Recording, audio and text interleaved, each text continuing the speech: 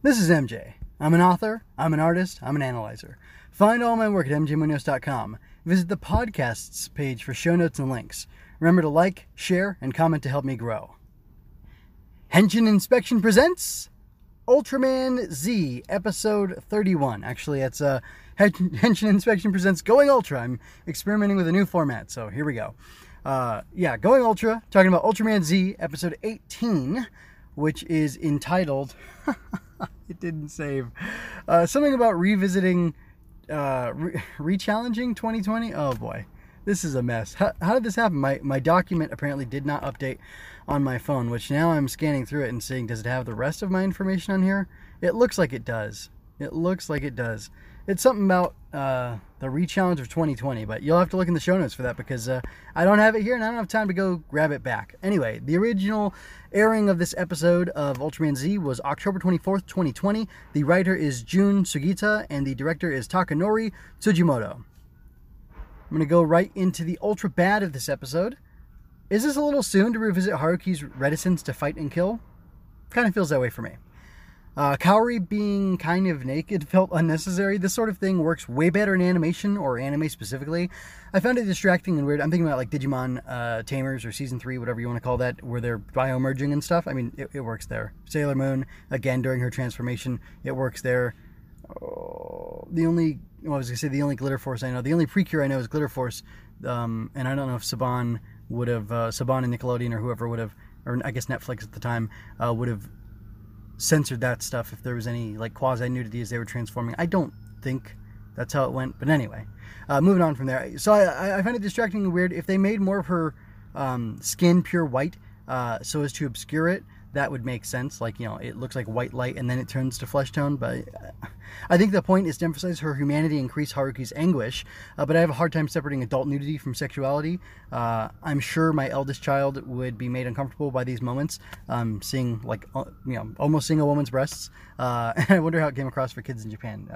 My eldest is 10, by the way, so I think that would be, it'd be bothersome. So, and it definitely made me uncomfortable. I thought like, oh, I'm glad I wasn't watching this with the kids.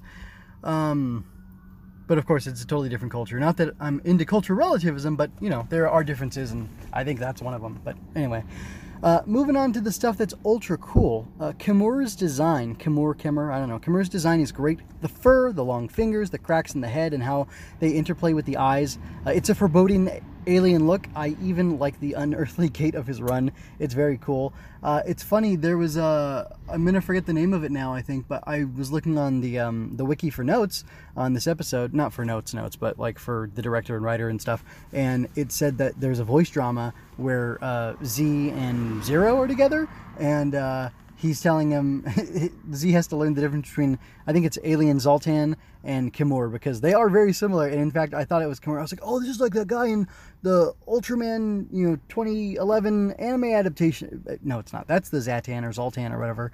I think it's Zatan. And they look similar because they have that cylindrical head with the cracks in the eyes and stuff, or maybe it's just the one eye. But anyway, they're similar enough that it tripped me up, and it's funny that it tripped up Z too. But things like that, I wonder, like, what was Tsuburaya thinking back in the day? Like, hey, we're gonna make these aliens that look really close to each other, but they're totally not each other, and there's just gonna be these minor differences. And like, was it that, or was it like, hey, we need that suit? Oh, we lost parts of that. Let's just hack something together. We'll kit bash it, and it'll be fine. It'll be a different alien. Nobody saw that season a couple years ago. The kids won't care.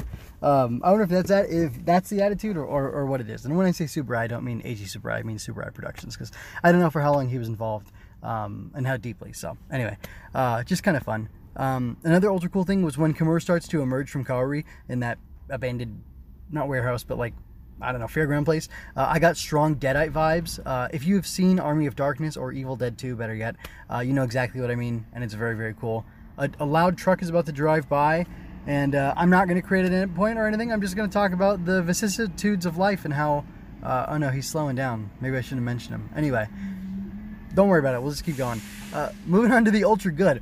All the night scenes were a lot of fun. Playing with darkness allowed for some beautiful scenes, like when Z's face is reflecting in the water as Haruki is unable to commit to killing Kaori trapped in Kimura.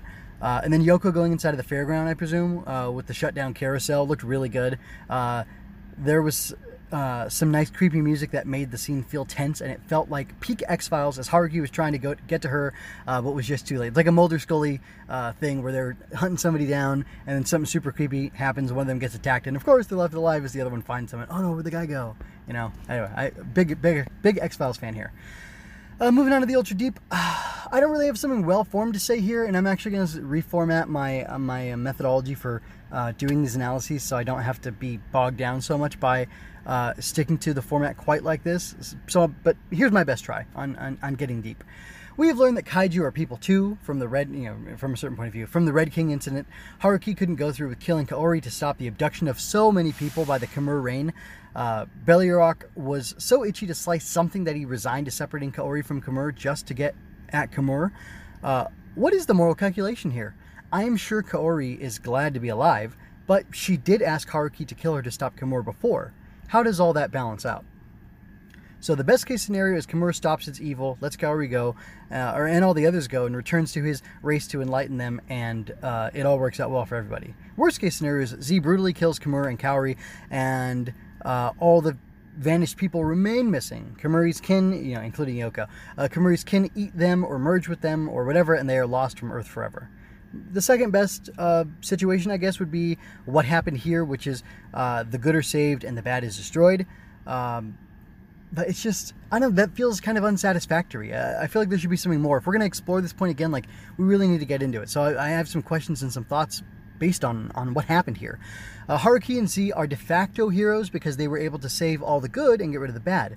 But they couldn't have done it without Beliarok. And he did it for a selfish reason. What if Haruki had just shot Kaori and been done with it earlier? Would that have been heroic? Even if he was, if he fully understood what was going on and did it for a good reason, would that have been heroic? What if Kaori had succeeded in killing Khmer by herself? Would that have been heroic? Typically, someone ending their own life isn't seen as heroic, but then again, you've got examples of noble sacrifices in different places, but it seems like the overriding the overriding or more important thing to be shown here is the unwillingness to kill an innocent person. And but then again, if an innocent person kills themselves or allows themselves to be killed in order for people to be saved, we see that as heroic, noble, godly, that sort of thing. So I don't know. And again, I think I've talked about this multiple times with this show. I've been talking about multiple shows simultaneously, though. Do your intentions matter? How much do your intentions matter if in the end you save people, even if you did it on accident or for a bad reason? And I can't remember, but I think in the past I've said it doesn't matter to you necessarily, but it definitely matters to those people you save. So that's kind of more important to do the saving without the right intention. But I'm not sure. Anyway, I'm moving on to ranking the episode. I'm going to give it a 3 out of 5. Ultraman Z 18 Rechallenge from the year 2020. That's where I copied down the name of the episode. Has some neat things going for it, but overall I found it lacking. Kimura tells Haruki, "You're like me," when it senses the presence of Z within him. It is a neat moment and an interesting parallel, but I don't know what it amounts to, or that it amounts to much.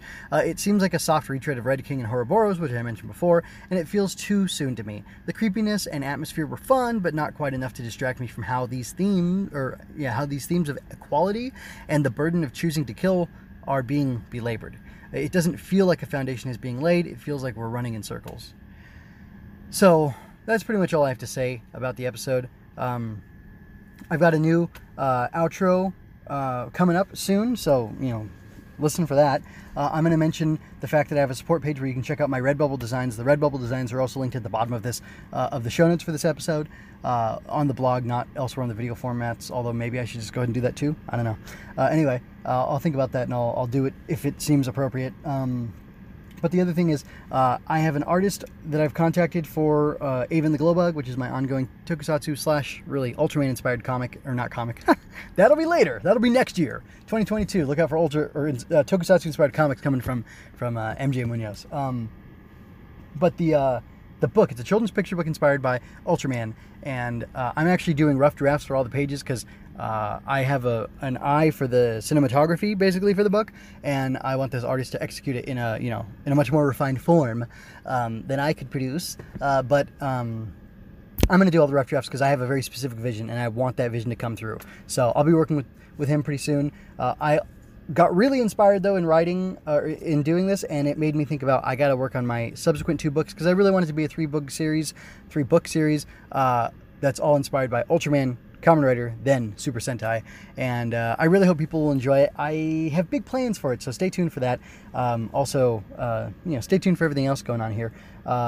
With that, I'm gonna go ahead and pass off to myself for the actual outro of the episode. And yeah, that's pretty much it. So again, this was like a middle tier episode of Ultraman Z for me. Mostly, had I seen it on its own in a different context, maybe I would have liked it more.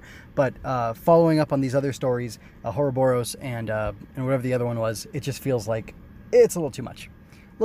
And the series, there's only a few episodes left, I believe. And I don't know. I want to see it, push in a new direction. I want to know what's going on with the Celebro and Juggler and all these other people. So let's get back to that stuff. Anyway, thank you for your time and attention. I hope you enjoyed this. If you did, check out my growing collections of analysis, art, and fiction. You can also visit mjmunoz.com/support to check out my latest designs and more. I welcome critique to improve my craft, so don't hold back and comment. Or rather, don't hold back any comments you have for me. I leave you with peace and blessings. This is MJ signing out.